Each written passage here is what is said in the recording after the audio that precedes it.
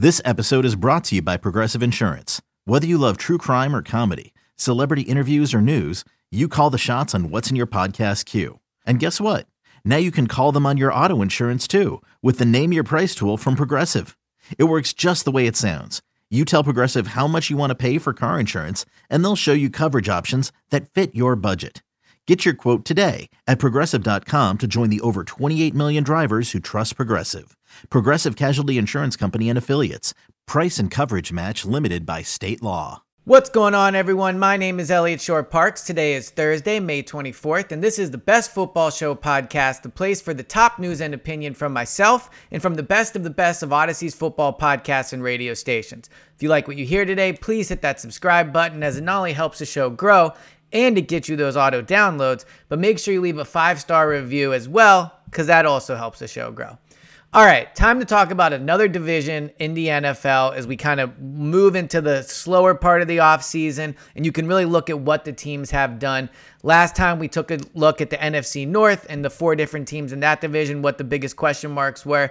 Today, let's talk about the NFC South. And the NFC South is maybe the most forgettable division in the NFL right now. None of the teams are true contenders. One of them will have to make the playoffs, but I would be surprised if any of them won double-digit games. I think the winner of this division could have 8 or 9 wins or 8 wins like they did last year. And really, all 4 teams are kind of in a transition period. One of them is in a little more of a win-now mode, but outside of that, I don't think any of them go into the season with aspirations of winning a playoff game. None of them go into the season with an expectation that they should make a run. In every other division, you can look and go, okay, that team realistically probably thinks they have a chance to win a Super Bowl, or that team realistically thinks they should be winning a playoff game, if not multiple playoff games. That is not the case in the NFC South.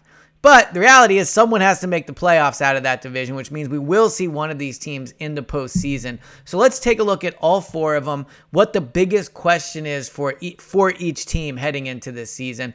And let's start with the real only true, not contender, but the one that would at least maybe expect to make the playoffs and win a playoff game, and that would be the New Orleans Saints. And the biggest question for them is, who is the real Derek Carr? Is Derek Carr the quarterback that we've seen play at a high level, or is Derek Carr the quarterback that was awful last year for the Raiders? And the answer to that question will not only decide the Saints season, but it will decide the division. When Derek Carr has played well, which he has in multiple seasons, in 2020, 27 touchdowns, 9 interceptions. 2016, 28 touchdowns, 6 interceptions. Was very good in 2015 as well. When he has played at a high level, his teams have been good. It's not that complicated in the NFL. You have a good quarterback, you're going to be a good team. The Saints believe they have brought in a good quarterback. And when you look at the rest of their roster, he has a lot to work with. They have a top 10 defense in New Orleans that will presumably keep him in games. On offense, Chris Olave, Michael Thomas, Alvin Kamara. Michael Thomas potentially is a little bit cooked, but Chris Olave is definitely not, and Alvin Kamara can still be a playmaker. So he is not walking into a situation like if he went to Tampa, where there's just not really much to work with on either side of the ball. The Saints almost made the playoffs last year, probably were the best team in that division, in my opinion. And with Derek Carr, if he can step in and be the 2020 version, be the 2016 version, if he can be a top 3 quarterback in the NFC, which is not that crazy to say when you look at how bad the quarterbacks are. It's Jalen Hurts, it's Dak Prescott, Kirk Cousins, Jared Goff, maybe Justin Fields if he really steps up. There just aren't a lot of high-quality quarterbacks in the NFC. So Derek Carr has a chance to be in that top 3. If he can do that, then they should win this division pretty easily. Again, I don't view them as contenders, but if you win the division, you get the playoff game at home. And if you're the Saints, we know New Orleans is one of the toughest places to play in the NFL in the playoffs. So the biggest question for them is Derek Carr their answer at quarterback? If he's not, do they blow it up next year? If he only wins 6 games or 7 games in what should be a strong quarterback draft, will the Saints look for a quarterback? So that, for me, is the biggest question with the Saints. Can Derek Carr step up and be the guy that can take this team to the division and make the rest of the roster really come together? They didn't have that guy last year. Derek Carr has the potential to be that guy. All right, the Carolina Panthers, let's keep it on a quarterback perspective, but let's stretch it out to the head coach as well. The Carolina Panthers last year ended the season on a high note. There was a point where it looked like maybe they were going to make the playoffs or they were playing at a high level. They beat the Lions who ended the season at an extremely high note. So they were playing good football. The issue, they didn't really have a quarterback and they didn't bring back their head coach. So now the rebuild begins in Carolina. Frank Reich is the head coach. Bryce Young is the franchise quarterback. And so obviously the biggest question for the Panthers is Bryce Young the guy? My advice to them would be play him week 1, snap 1. Do not have him sit. I think every game he sits is a complete waste of time. Frank Reich needs to get Bryce Young out there. They need to get reps together in games. They need to get used to going through these games together. Bryce Young needs game action. Frank Reich needs game action of calling games for Bryce and being on the same page in terms of what he likes on third down, what he likes on fourth down. How are they going to run the offense with him? So game reps are going to be incredibly important for Bryce Young. And so with Frank Reich, it's going to be, can he turn Bryce Young into the guy? Obviously, size was a question for Bryce heading into the draft. You see some pictures of him out at practice in Carolina. Some of them clearly doctored, but the legitimate ones, he does look undersized. Like, I think sometimes in the draft, we get so wrapped up in if a guy is 6'1" or 6'3", or if his arm span is, 2 inches shorter than another guy's. But when you step on the field, you can't really see a big difference. Bryce Young looks small out on the field. If you didn't know anything about the draft or anything like that, and you just watch this team practice, I think your takeaway would be, wow, their quarterback is undersized. So how Bryce Young will respond to being undersized, how will the Carolina Panthers run their offense with Frank Reich and Bryce Young together, and will this duo show any sign of hope? I mean, Bryce Young is going to be that quarterback for at least 2 years, but probably more like 3 years. I mean, he's going to get a long leash in terms of figuring this thing out. And Frank Reich presumably will get a pretty long leash as well. I don't think they'll fire him after 1 year. So this duo of Frank Reich and Bryce Young are going to be the duo for the next 2 years.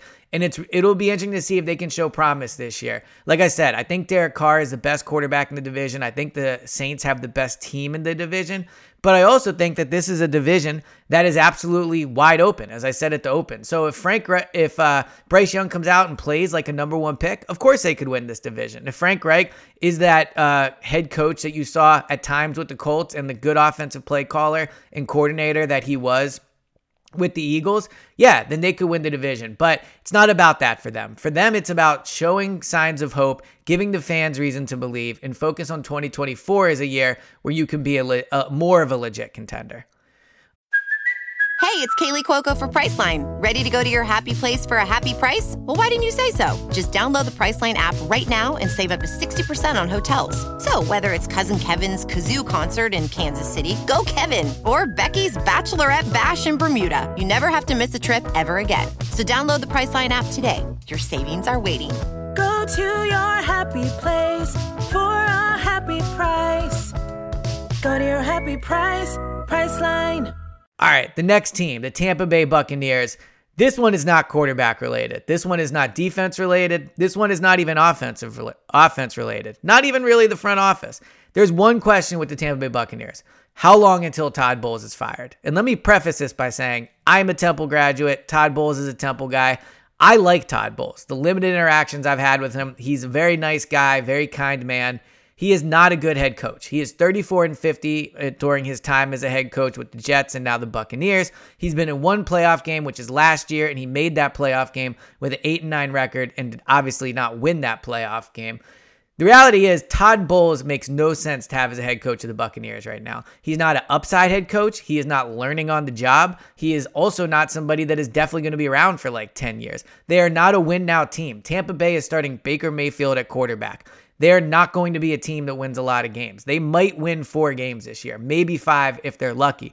They have their eye on 2024. They have their eye on the next quarterback that they are going to get. Having Todd Bowles be the head coach makes no sense for the Buccaneers. They should have brought in a young coordinator from another team, perhaps promoted from within. Give somebody a chance that you think has an upside to learn on the job, to have a year of no pressure, and maybe he's the guy, and in a year you feel like, all right, maybe we found a diamond in the rough. Or maybe he's not, and then at least you have given it a shot. So for me, Todd Bowles will probably survive the year just because they are going to be so bad, and I can't imagine they have any realistic expectation of competing. But as long as Todd Bowles is the head coach of the Buccaneers, they're kind of just in a waiting pattern of waiting for him to be fired. I'd be very surprised if he's successful there. His track record doesn't speak to it. I think he's a great coordinator. I just don't think he's a great head coach. For as nice as he is, he does not have that head coach personality. So the Buccaneers, of all the 4 teams in here, are probably wasting the most time. They don't have any quarterback you can be excited about. They don't have a head coach that you think is the future.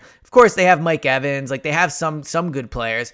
But ultimately, they're not going to be a competing team, and they're wasting time with Todd Bowles. So for me, the Buccaneers, only reason I'll be monitoring them is to see if Todd Bowles is still the head coach. Once he's not, then maybe things could get a little interesting. Then maybe there's reason for Buccaneers fans to believe again. But until then, they're just wasting time with him on the sideline. All right, the final team in the division, one of the more interesting teams, not like in the whole NFL, but in the conference in terms of how they've used their draft capital. Because during the draft process, there's a lot of build from the interior, prioritize the quarterback position, and there is a lot of truth to that. Like, the best teams do build from the offensive line, the defensive line, and focus on the quarterback. That is what the best teams focus on when they're picking high. The Atlanta Falcons have taken the exact opposite approach. So my question for them is, will Bijan Robinson be worth it? Because Bijan Robinson was a fantastic player in this draft and will be a fantastic player. But I should have said was a fantastic prospect. He was one of the best running back prospects in years. He is elusive with the ball in the pass game. He is elusive in making guys miss. Bijan Robinson is everything you want in a running back prospect.